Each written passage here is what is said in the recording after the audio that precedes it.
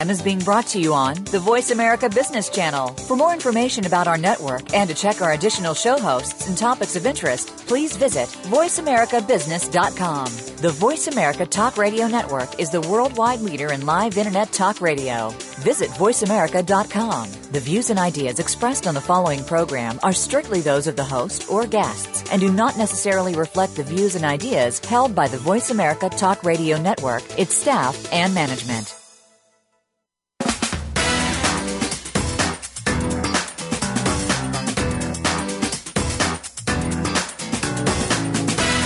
Welcome to the most nutritious hour of business talk all week.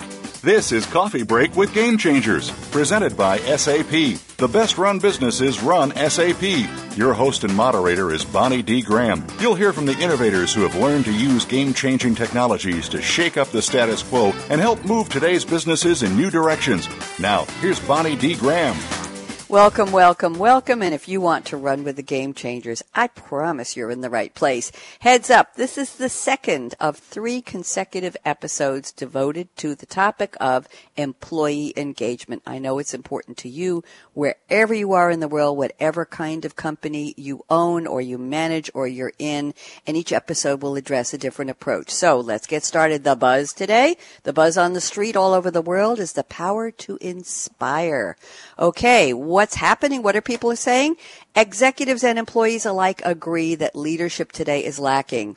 That's not a good thing. So who says so? Well, we have information from a Workforce 2020 study initiated by SuccessFactors, an SAP company, with Oxford Economics. Why is this happening? Well, comes down to the basics. Companies are not focused enough on developing future leaders. It just all comes down to that development track. What does this mean to you out there? Think about the leadership characteristics in your organization that inspire you to come to work every single day. And more than that, not just show up and keep a chair warm or a corner warm, but do your best in your job every single day. It takes a lot of motivation, doesn't it? What's the bottom line? Well, when it comes to leadership, how do you know who is worth following? And maybe a bigger question is, are you worth following? We have a panel of experts prepared to help us dive deep into this topic and come up with some practical and pragmatic answers to figure out what you can do if employee engagement isn't working out so great for your company. The experts speak. First up, I'd like to welcome back a guest from last week, part 1 of this 3-week micro mini-series, we're calling it. It's Tom Koulopoulos. He's the founder and chairman of the Delphi Group. And Tom has sent me a wonderful quote from Peter Drucker. Those of you who can't remember who he is, he invented the concept known as management by objectives and self-control. And Peter Drucker has been described as the founder of modern management. That's a big title. Here's the quote. A boss is someone you must follow. A leader is someone you choose to follow. Tom, welcome back. It's been a whole week. How have you been? Bonnie, I've been great. Thank you for having me back. Delighted. A shout out to Sherry Ann Meyer, who helped organize this panel and this little micro mini-series here on leadership. Tom, interesting quote from Peter Drucker. Tell me, well, I love the quote. I've heard it before. Tell me your interpretation and how it relates to our topic. Yeah, Drucker was a fascinating person. I had the great pleasure and honor of being mentored by him for a period of about a decade. And we were having a conversation, Bonnie, one day. That quote actually came out of that conversation. I asked him, I was struggling with my own leadership issues at the time. I said, Peter, I've got these issues, these problems. I'm trying to live up to my own benchmark of what leadership should be. What do I do? And he looked at me, and with his great compassion, he said, Tom, with his thick Austrian accent that Drucker had, he said, Tom, you're thinking too hard. He said, leadership is not that complex. I said, well, who are the great leaders? Because Drucker had seen them all, the U.S. presidents, the heads of Fortune 500 companies. I mean, he had experienced it firsthand in a way none of us ever will. He said, Tom, the only real thing that you have to realize about leadership is that people make a choice to follow you. You don't make a choice. They make the choice. And as long as you understand that they're making the choice and that you acknowledge that and respect that, you will be a better leader. And that's when he told me, a boss is someone that they have to take orders from. Mm-hmm. A leader is someone they choose to take orders from because they respect that person, they know that person respects them. And that's so central to leadership, Bonnie. I think at the end of the day, it really is that simple, no matter how much we try to complicate it.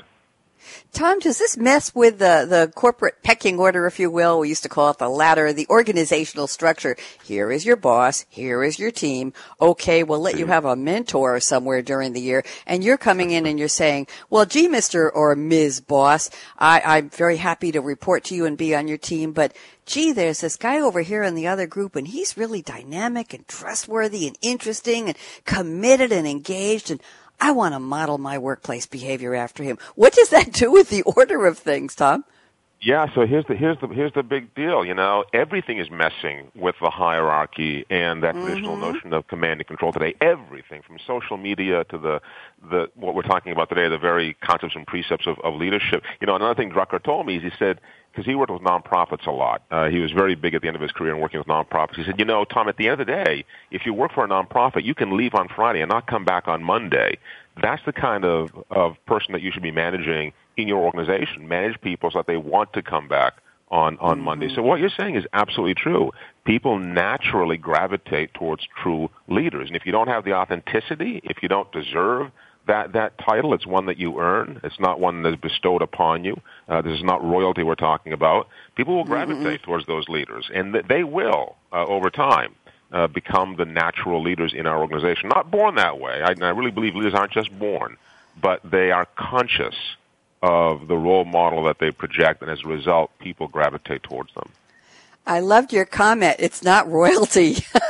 No, I think that's Tom, I think that's a quotable moment. I really do. We got to capture that. Thank you very much. Let me bring on our second panelist. Joining us today is Jennie Moreau, a leadership consultant, an actress, an executive coach. She works with ASUG. And Jennie sent me 5 little words that pack a real punch, and she uses this in her teaching, coaching, and consulting. The words are, don't try harder, try different. Jennie Moreau, welcome. How are you today? I am terrific, Bonnie. Thank you so much for inviting me to be part of this group, part of this conversation. I love so many of the things Tom just said, and conscious is the word that jumped out to me. That and Peter Drucker saying you're thinking too hard, which kind of goes along with don't try harder, try different.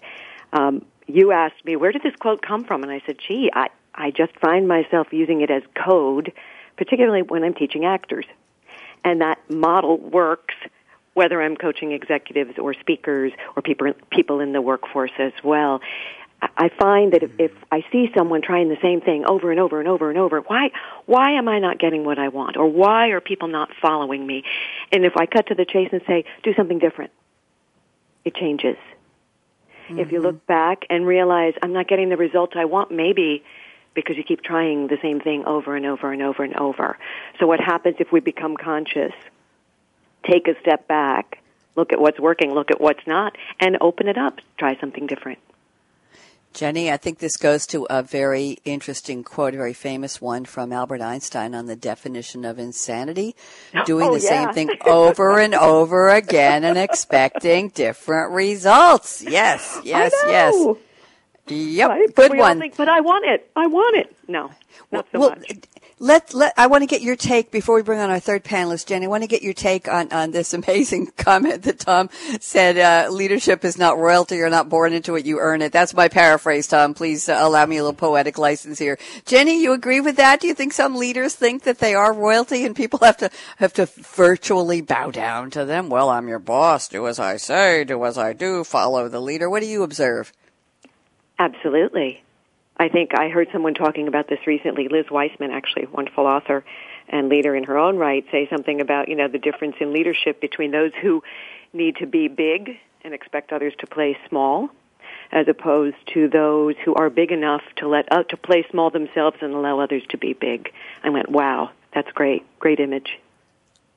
Thank you very much. Good. Nice to meet you, Jennie. Thanks, and welcome to the panel, and we're delighted to have you on board. I know you have a lot of interesting insights from your perspective that you're going to share with us in the roundtable. Let me bring on our third panelist. She's no stranger to SAP Game Changers Radio, but it's been a long time since we've spoken. She's Karie Willyerd. She's now a workplace futurist in the HR line of business for the SAP Cloud.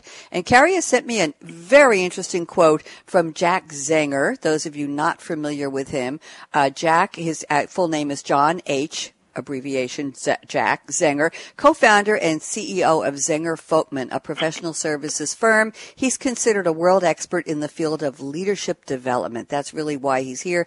And apparently he wrote in a Harvard blog about his review of 17,000 managers. Here's the quote. The average age when people got training for being leaders was age 42, but most had been survivors since they were 30 years old. We wait too long to train our leaders, leaving them to learn on the fly. Very appropriate. Karie Willyerd, welcome back. How have you been? Oh, fine, thank you.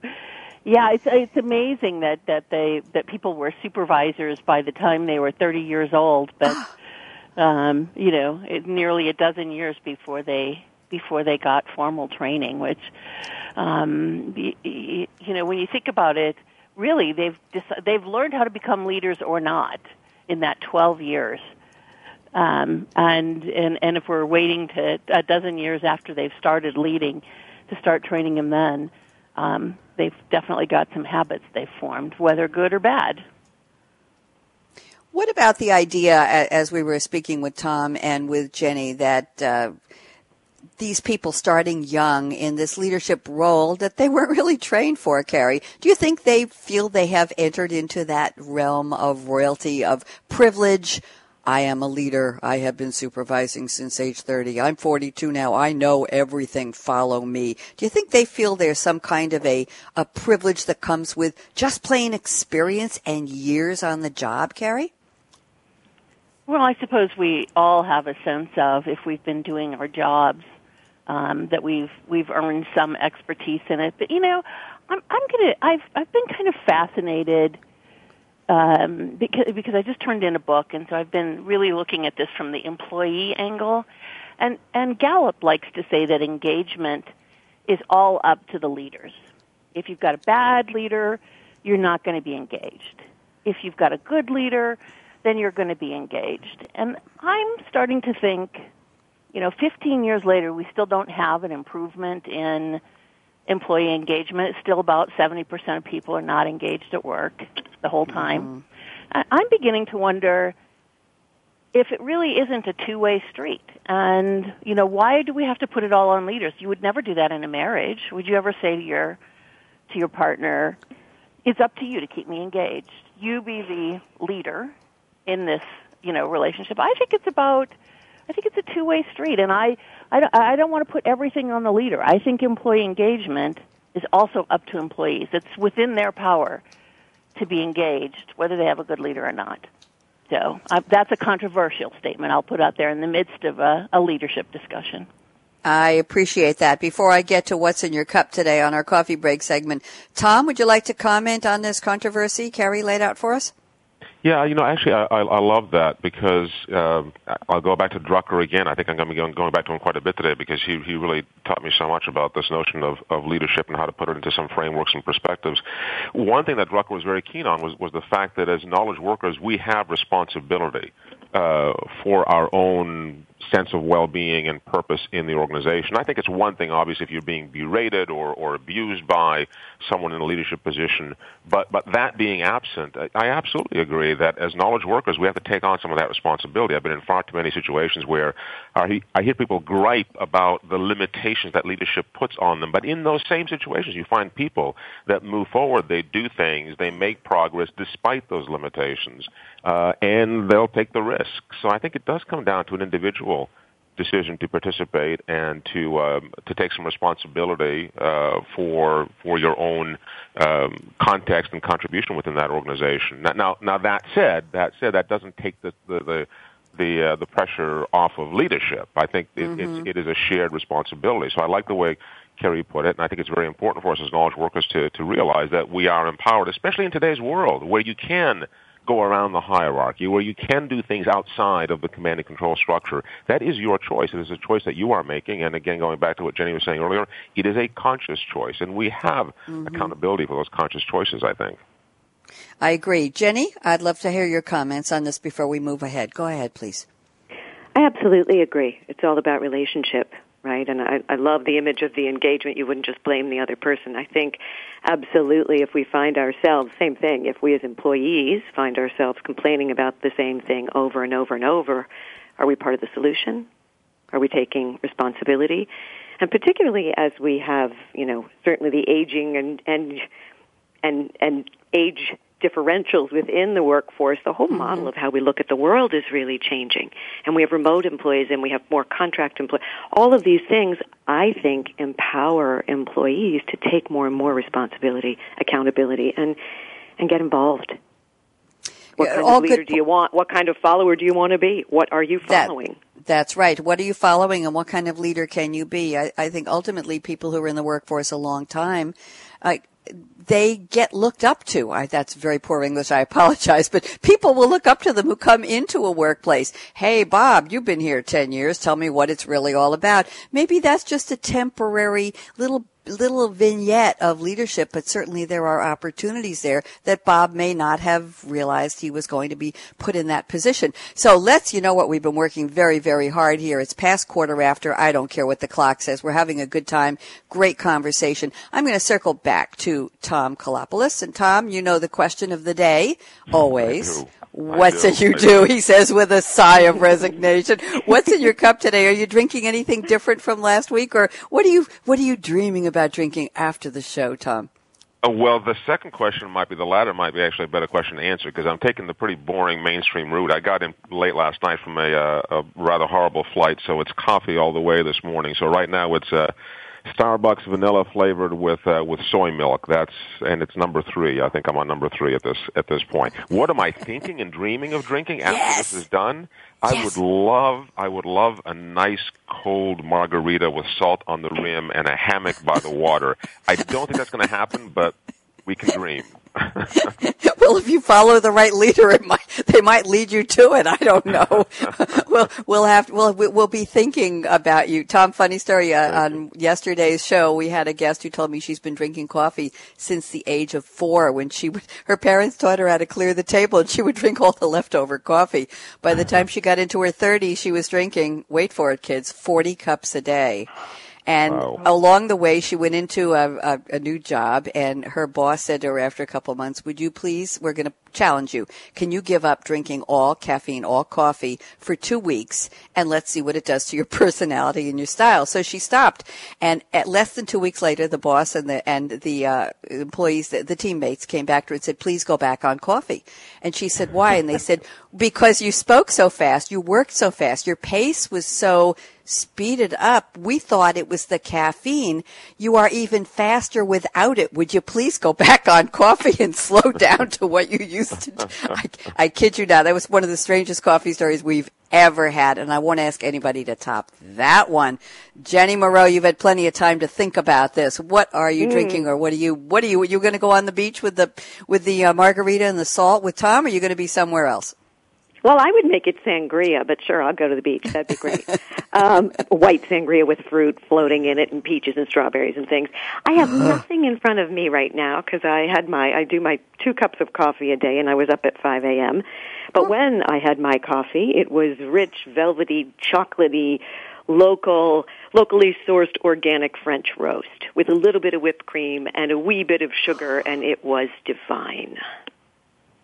I'm speechless. I've stopped at the whipped cream part and the chocolatey and the little bit of sugar. Who needs more in life? Tom, I think we just had an interpretation of the margarita with the salt in the hammock through Jennie's coffee. That sounded beautiful. I'm already on the beach with the coffee. Karie Willyerd, I hate to do this to you, but wow. What are you drinking? Give me a drink fantasy, whatever you want. Karie, we're ready for you. Oh, well, no, I'm afraid it's not fantasy. It's real, and that is, I've just been into juicing lately, so I picked up some Whole Foods. This is not going to sound good, but it is beet juice, and I mixed it with sparkling water, and so I've got a bright red, brilliant, looks healthy, full of vitamins to make sure I match your energy level, Bonnie. Oh, I'm so flattered. And as Karie knows, and Tom probably knows by now, but Jennie doesn't, they don't let me have caffeine on radio show days. I've got a very pretty glass here with pure water, but I do have a pink straw. And that's all the cheering up. That's all the hammock visions I need, Tom, is the pink straw. So I'm doing just fine. Let's get back to our topic here. We are talking about employee engagement. This is part 2 of a 3-part micro mini series. The topic today is following the leader. Who? And that's the key question, is who should you be following? And maybe it should be whom should you be following? We're going to stick with who. I'm speaking today with 3 very interesting thought leaders, and they weren't born into it. They worked their way into leadership because they're smart and savvy and insightful, and they're sharing their wonderful expertise with us today. We're speaking with Tom Koulopoulos, Jennie Moreau, Karie Willyerd. I'm Bonnie D. Graham, and I plan to be after the break. We're going to go away for about 90 seconds, and you don't want to miss the roundtable that's going to happen when we come back. So don't even think of touching that mouse, that app, oh, you know the drill. Brad out.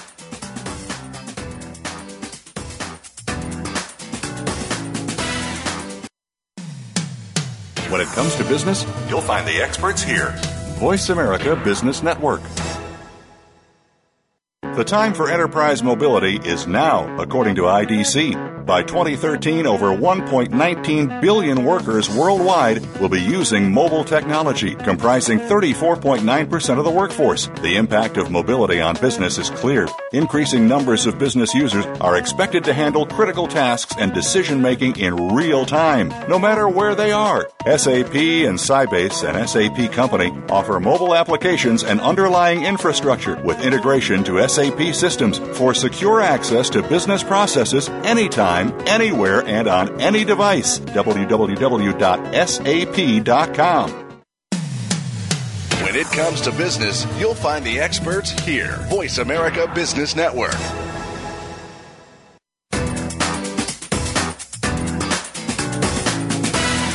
You're enjoying Coffee Break with Game Changers, presented by SAP. You can send an email to bonnie.d.graham@sap.com.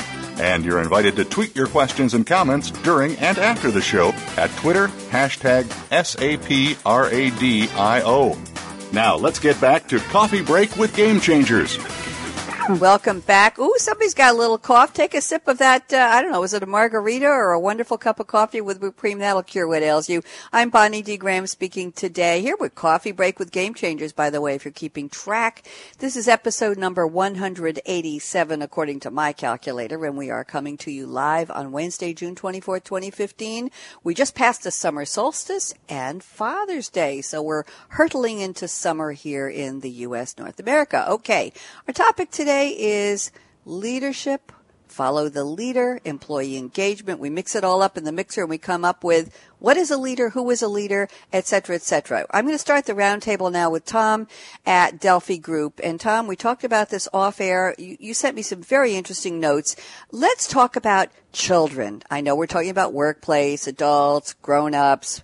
Millennials would be the youngest entrants into the workforce, but we're talking about leadership. So let's start from the very beginning. You say we often hear that people are born with certain skills. Oh, my daughter is a born leader. My son is a born leader. And then you expect these kids to gravitate into roles in elementary school, then junior high, and then they advance to class president and maybe quarterback or captain of the team in college. And you think they're on a leadership track. Is this, maybe it is the trap. Tom, is this a predictable path when people say my kids are born leaders, or is this not necessarily going to take them into the role we need them to be in the workforce? So here's the thing about that question, Bonnie. It's a wonderful question because it helps us to understand how the world is changing. I think if you look back, from this moment looking back in time, saying someone was a born leader or that they were born into leadership or that they were naturally inclined to be a leader made a lot of sense because the reality was that people in those positions where they could exert influence from a very young age were, for whatever reason, whether it was economically or socially, somehow advantaged.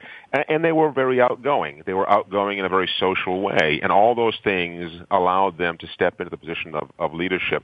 But here's what's changed. What I see happening today, and this is what I'm fascinated by, is that these kids are all taking a shot at leadership. They're rotating in and out of leadership. So we're seeing, rather than hierarchies, we're seeing adhocracies, we're seeing holocracies, we're seeing these new organizational structures where leadership is very diffuse. It's not clear who the leader is at any one point in time. The organization is very self-organizing.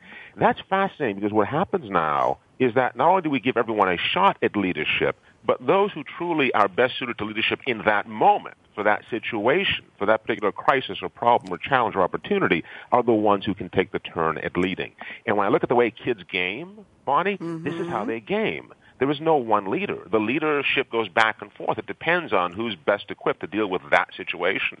So look at the way kids game today. You'll look at the way they will lead tomorrow. And as you said, millennials are in the workforce today. Gen Z just started entering the workforce. They were born in 95 and beyond. They've just started entering. Their rules of engagement when it comes to leadership will be very, very different. And they expect a turn up at the plate. They want to take a shot at it. And why not? I think that makes perfect sense. And as long as we understand that there are certain basic qualifications one must have to take on that mantle of leadership, if you can meet those qualifications, whatever the situation might demand, why not give that person a shot at it? Very different type of organization, though. And you couldn't have done this in the past. You didn't have the technologies, the platforms to do this. Now you do. Everyone can step into that role. Very cool way to look at leadership, I think. Very cool. I'm hearing thoughts of a democratic process, whoever is appropriate to the context of whatever the game or the team or the task or the project is gets to step up. Everybody being given a chance. I'm going to toss this over to Jennie Moreau. And Jennie and I both go back to roots in I think, stand-up comedy and improv. And Jennie and I both know that in the improv world, you speak when the room or the play or the project needs you, not when you want to. When the situation needs you, you step up and say something. Jennie, any thoughts on what Tom just shared about this new model where everybody should be given a chance at leadership? What do you think? I think it's great, and I think it lends itself to playing to people's natural strengths instead of what the perceived role of the leader and the way of leading was. You know, in the world of improv, you may know this, Bonnie, and I'm sure it's become a catchphrase and a buzzword in the corporate culture as well. Yes, and. Right? So what that means is accepting, not always agreeing, but accepting the offerings that others have and building upon it. I think that's a really fascinating model to look at. It certainly allows for collaboration. It allows for all kinds of co-creation, if you will. And if people then take accountability for their ideas while welcoming the ideas of others, it's pretty amazing to see what happens. I look at my own sons who are 18 and 21, and yes, you will laugh. One of them is a circus performer, and he studies at there are two big schools in Canada, one in Montreal, one in Quebec, that train for the circus arts. And I went there this spring and saw in action how these people are working together, how these young people are working together, and truly, it doesn't feel competitive. Each person is truly building upon the other person's, and they're taking turns, and they have to spot each other. And some of them are flying and taking huge risks. And it's really interesting. I really hadn't put it together till I heard you talking about that, Tom. I think it's a generational thing as well. Do my part, step back, let someone else do their part. How else can I support? Yes, and I accept what's being offered. Beautiful to watch. Oh, I love that context. I love that interpretation. Thank you, Jennie. Karie Willyerd, thoughts? You know, I've really been taken with Carol Dweck's work on mindset, and that we have really a choice about how we approach what our abilities are. One is a fixed mindset. I was born a leader or I was not born a leader. And the second is my potential is unknowable because through years of toil, work, training, who knows what I can become. And so I think that the seeds for leadership are in everyone. And it's a matter of, do I choose to groom that, to grow it, will I be the most extraordinary leader in the world? Perhaps not. But can I be a leader in the situation in which I'm in? Yes, if that's what I want, and if that's what I will myself to learn, to grow, and to become. And I think that when you see young children at play, we get a chance to see that they do have those seeds that are at work to be able to lead with one another. Thank you. And I'd hate to see those go away, as we grow up. I agree. I think we would. We'd hate to see them squelch. They say that children don't get to be children anymore. We force them into so many adult roles, and we take away the aspects of play, but maybe we can put that back. Well, gamification is helping, but put that back in the workplace. Tom, I'd love to hear your comments on what Jennie shared, and Karie, before we move on. Yeah, quick anecdote that occurred to me as I was listening to Karie and to Jennie.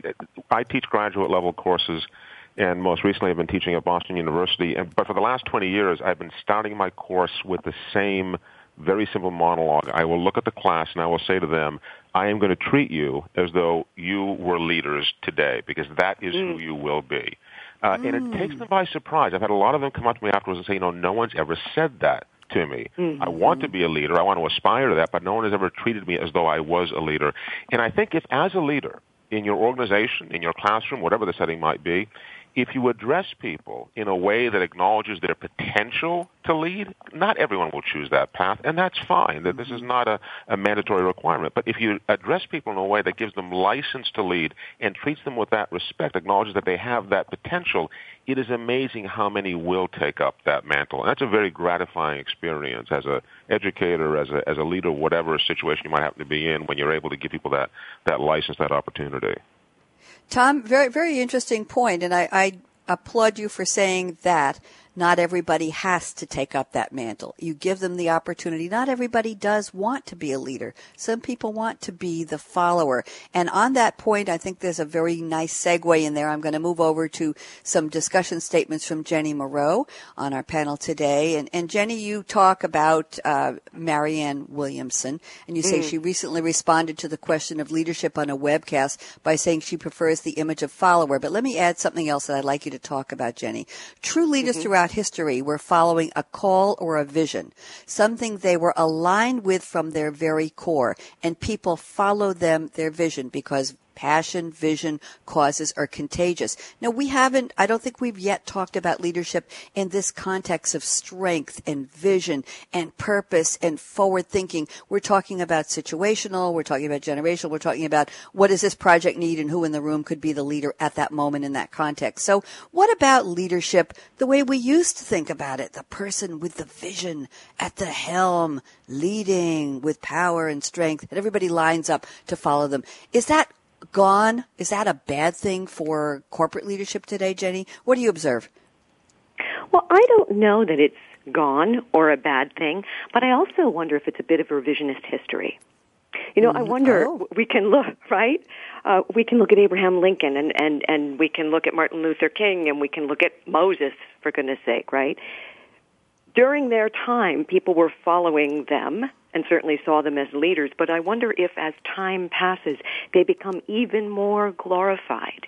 I wonder if in their time it was, I'm doing this because I have to. I really have no choice. This is a calling that I have, a vision that I have, and people line up behind that. I don't think the great leaders set out to say, follow me, pay attention to me, but more, I must, and I have to follow this.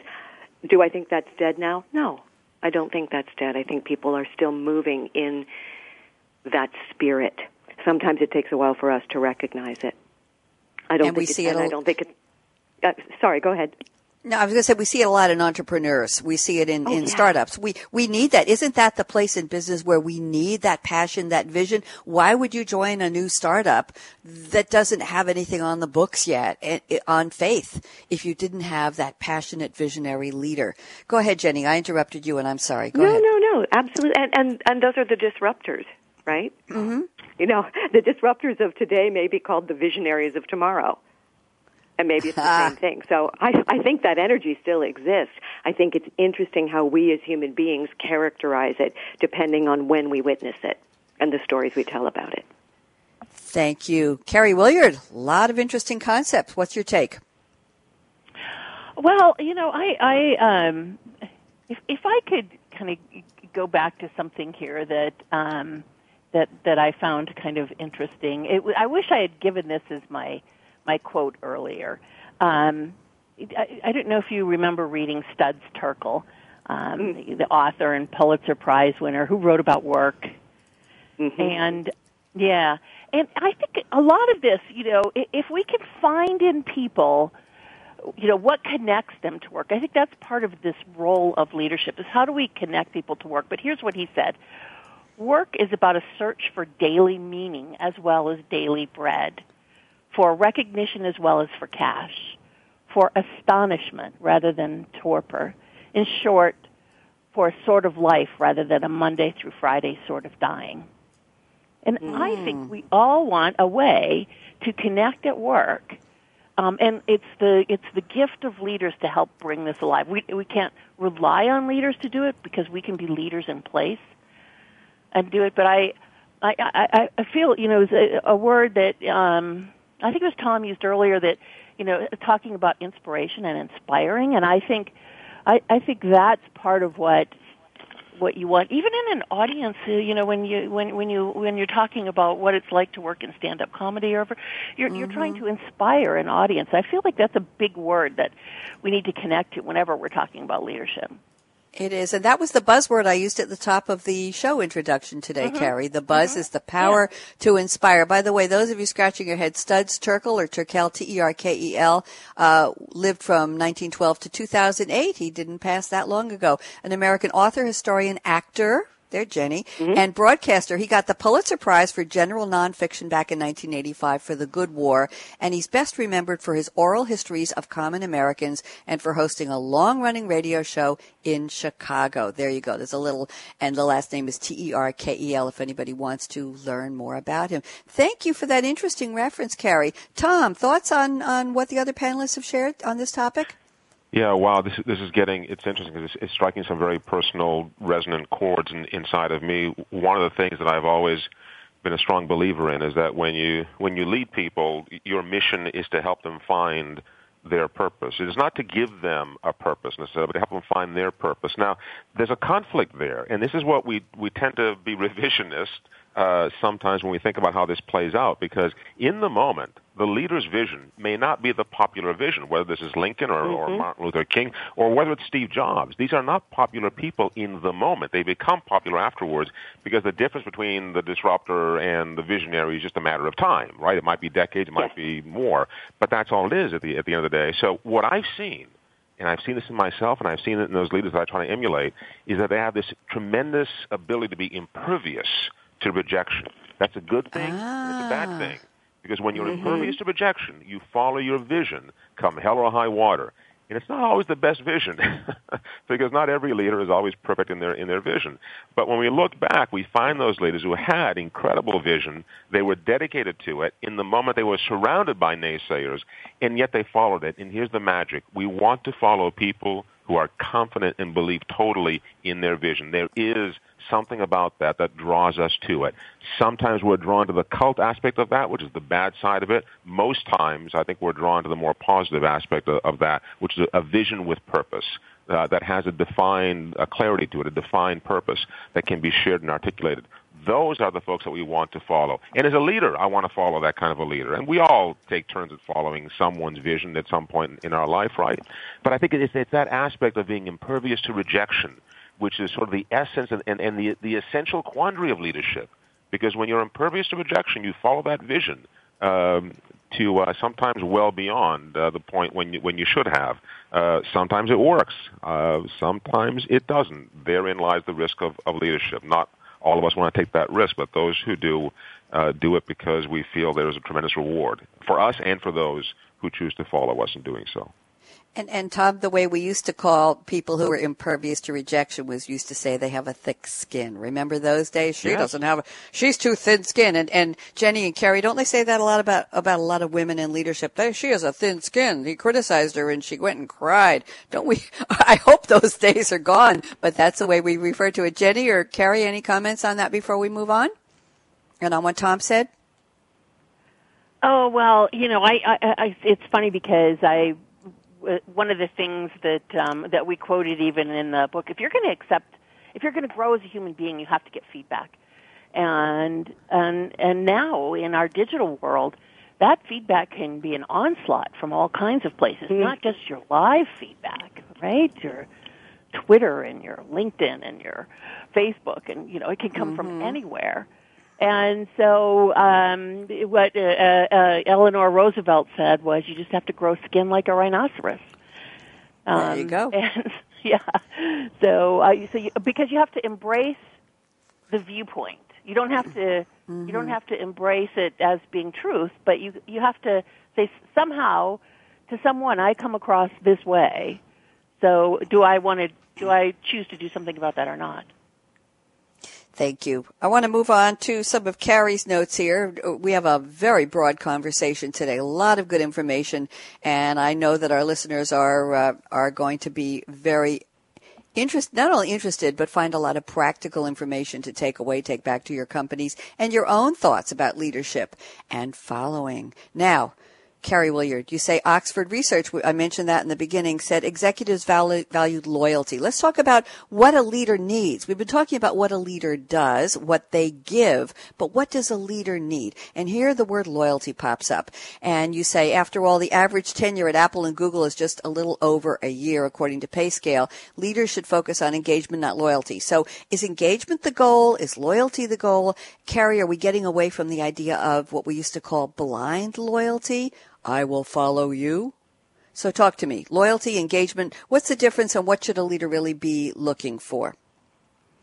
Yeah, Reid Hoffman has the founder of LinkedIn has a book out where he calls this that really we're moving into an era where we need to not think about this.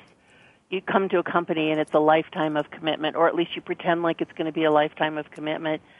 But instead, we're really moving into more of I'm not sure I love the analogy, but kind of like a tour of duty. So every few years you re-up that I am committed. But yet in our study, when we asked 2,700 executives around the world, what do they value in employees? And the number one thing was education and a high level of training. And the second thing was loyalty and commitment. And I just think that's an era that's over, that what we should value. I'm not sure that we should be valuing loyalty and commitment. We should be valuing that you're engaged in what you're doing now, and that we as a company and leaders owe keeping you engaged, giving you things that make you want to stay and be here. Out of the Fortune 500, there's only 70 companies that have an average tenure that's more than 5 years. So I think it's just there's kind of an illusion that there's long-term tenure in companies, and there's not, including Apple and Google, some of the most admired companies on the planet.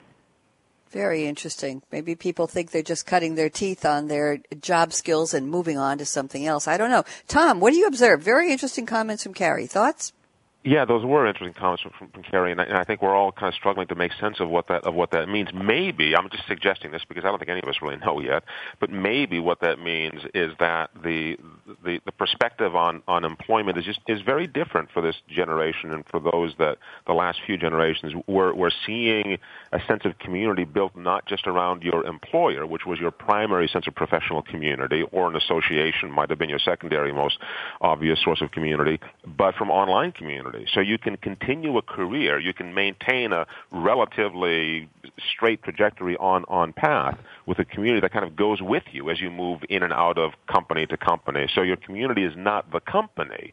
Your employer is not the company per se. Your employer is in many ways your new community. It's a fascinating way to look at how these kids, I think about what it means to build a career. They don't build it around an employer. They build it around a community. And that's a fascinating way to how that might play out. I don't know, but it's a fascinating way to look at this new sense of organization.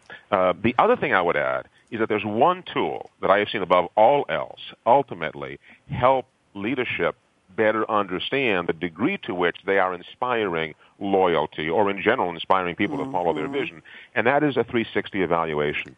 Leaders who are not doing 360 evaluations, I think, are creating enormous blind spots for themselves, and I have yet to see a leader who does not benefit enormously from a 360 eval. 360 eval is just having people who work with you and for you tell you what they think of you in an anonymized way. And what you get back is a reflection in the mirror that is true. And true is not always pretty. true sometimes can be pretty gut-wrenching. But true is not always pretty. Go ahead. I like that. It's not. I love that. We see what we want to see when we look in the mirror, right? Metaphorically and literally, and that's part of the 360 is show me my true self. And now you can decide, am I going to accept that feedback and do something with it, or am I going to ignore it? And you ignore it at your peril, frankly. Interesting. Jenny, join us. Thoughts? Well, I have a lot of thoughts, all kinds of great things. I think, first of all, the difference between loyalty and engagement is a pretty fascinating thing to consider. And it takes me back to Tom's first quote about a boss is someone you must follow, a leader is someone you choose to follow. So I wonder for people who feel, I've got to go to this job because I have to, I must follow this because I must look like I'm loyal so they don't fire me so I can pay my bills, etc., as opposed to, I choose to be here because there's really great things and I'm learning and I care about the people and I want to be here for a couple of years because I'm building a career of my choosing. And there's flexibility there. So I think if we flip the idea of loyalty, it feels like a flip to me, and turn it into engagement, which is back to relationship and a two-way street and a vibrant, organic thing, that's a step in the right direction. It goes from being the tyrant impervious to rejection to the visionary impervious to rejection because they have no choice. They're following something that they just can't ignore. Also, in terms of looking in the mirror and the truth is not pretty, that goes back to yes and. Can I accept the feedback? Or as Marshall Goldsmith would call it, feed forward, which I think is even better. Yes, take a look at what has and hasn't worked, but moving forward, what would we like to do? What are the positive outcomes? What are the ways that we can collaborate? And using this with employees is a great way to engage folks. Is a great way to, in fact, as you, and I will correct something that I just said, the more you engage them, the more loyal they are likely to become. But the purpose is to engage and loyalty as a result. So I think if we go, again, to do something with and for people, we'll get a result without just going for the result. Does that make sense? Yes. Panelists, Tom, Karie, that makes perfect. You know what? That makes so much sense because not only does it apply to leadership, but it applies to the entirety of the way that we're managing social interactions. You are no longer loyal to a brand. Brand loyalty is evaporating very, very quickly if it hasn't already. What you have are brands that are loyal to you, that understand you, that can personalize your experience. So customer experience is no different than employee experience. You want to create an experience that is engaging, that causes people to want to be there because you are loyal to them. You get them, you understand them, you give them a sense of purpose that aligns with their meaning in their lives, and we could apply the same principles we apply to customer experience and engagement to employee engagement. It's no longer being loyal to the brand, it's the brand being loyal to you. So absolutely, that is so pervasive in our society today. Great point. Know your audience. Know your audience. Karie, I want to bring in one more thing. We have 8 minutes left to the end of the show, and I want to introduce one more topic or just one more thought. I think we just touched on it. Karie, I'm looking at your notes, and you say engagement is not a one-way street. Would you say to your spouse that the engagement in the marriage is completely up to them? Well, I certainly hope not. At least that's not what the therapists all say. So employees can contribute to the engagement culture in a company and don't just leave it up to the manager. So, Karie, I'll ask you briefly to answer, and then Tom, and then Jenny. Whose job is it anyway to foster that culture of engagement? Is it 50-50? Is it 70% managers, leaders, 30% employees and teams? What do you see, Karie? I think it's a very key question. Yes, well, I think it's amazing, at least in my organizational experience, you can find employees who are completely engaged and doing fabulous work, and they have who everybody knows to be a horrible boss. And you can find people who have great bosses, but, they've got employees, but that particular employee is not engaged. So I really don't think it's a 100 and 0 kind of thing. Is it 50-50? I mean, a manager does have big influence in a person's day-to-day life. In that same question, I asked the question, why does Dilbert stay? Dilbert, the cartoon character, who's got the pointy-haired boss, and yet he stays. And yet he seems to be like he loves his work. And I think for some people it's that they love their work and they connect with their work because it has meaning to them. I think for some people it's that they love their peers. If we can use love in a loose word, as a loose word here. But they are engaged by their peers. So it's not all on leaders, but boy, leaders have such a, could they turn it into a Powerball combination to have engaged employees plus provide the inspiration and the vision to make it go together? I don't know. What do you think? Tom? Yeah, so you know what? So I'm going to pull on you what Peter Drucker used to pull on me all the time. He would say to me, when he thought I was completely off the wall, he would say, Tom, I think you've asked the wrong question. So I think you've asked the wrong question, Bonnie, and here's why. Because when we deal with 100%, and I mean this in the nicest way, of course, when we deal with 100%, it has to always add up to 100%. This is not zero sum. It's not 50-50 or 60-40 or 40-60 or 30-70. I think both parties bear equal and total responsibility for that relationship, and only if you look at it that way can you build a strong relationship. So if you're talking about a marriage or if you're talking about a friendship or whatever it might happen to be, if you're not both in it at 100+%, you're not going to have the best possible relationship. Those are the kinds of leadership situations that really work, where the leader acknowledges, respects, and incorporates the sometimes it's considered an attitude on the part of the employee, in other cases a feedback or feed forward, whatever you want to call it. When they both acknowledge and respect each other and they're both in it for more than 100%, that's when you have a great relationship. So as a knowledge worker, you bear total and complete responsibility for the outcomes of your work. You have to approach it with that attitude. In practice, whether you do or not, many things will impede you, not just your leader, but you still have to accept that it is your responsibility to perform. I agree, Tom. Right. We'll leave 100% plus 100% equals 100%. Yes, I think we came up with new math. I love it. I love it. Thank you. I just didn't extend it to the next line. Jennie, I can give you just a 30-second comment on this, and then we must move into our predictions round. So, Jennie, thoughts on the new math Tom and I just came up with? Love it. All in, with the understanding that there are times, certainly, when somebody gets more of a percentage of say in how things go, right? And that has to happen. But yes, thank you. Everybody all in all the time. Good. And guess what? 100%, 100%, 100% equals 3 great sets of predictions coming up. I can promise you that. Tom Koulopoulos, you're up first. I love the year 2020. You know that, but you can look in that crystal ball and tell me any future time. How will this conversation be different about what leadership means, what leaders give, bring, take, expect, and their teams, and is leadership for everybody going forward? So give me the future time you're looking into and a 60-second prediction. Tom, go. So let's say 2030, make it 2040 maybe. The notion of leadership via pedigree will be dead. We will no longer give people leadership opportunities because of their pedigree. It'll strictly be because of their capability, and we are creating a world where capability will always outshine pedigree. I think that's a radical shift, and one that I look forward to, frankly, but pretty disruptive. Wow, leadership pedigree will be gone. You think it's going to take that long to 2030, or is it coming sooner? Because we're already at 2015. That's only 15 years away, but it seems like a lifetime. It does seem like a lifetime, but you know what? We've got a lot of entrenched interests that will continue to legislate and to control and to protect themselves. So I think it's going to take a little longer than we probably would like it to. And by the way, by 2030, 2040, we will be close to 10 billion people, and those folks will all be educated. And that's the key to this, is that we will take education to the masses in a way we never have before. So leaders will come out of every nook and cranny of the globe. Thank you. That's optimistic. I like that, Jennie Moreau. I can give you 1 minute for predictions. How far into the future are you projecting, and what do you see? I think, well, first of all, I absolutely agree with Tom, and I love it, and I love the idea that leadership pedigree will be disappearing, certainly as we know it, and yes, it will take a while. I think the thing that is timeless and will continue to shift is the human need.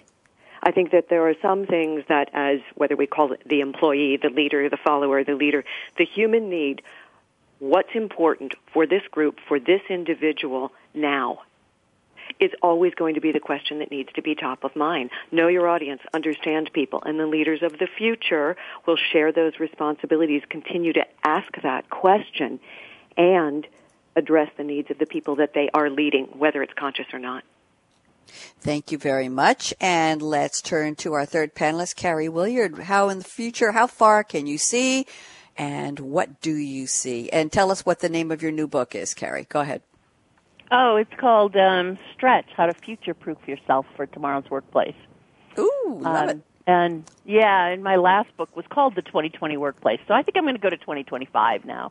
Okay. And, I'd like to kind of circle back and kind of make a full loop from the beginning of the conversation. And that is really kind of building on Tom's idea here, is that I think the career track of management will go away.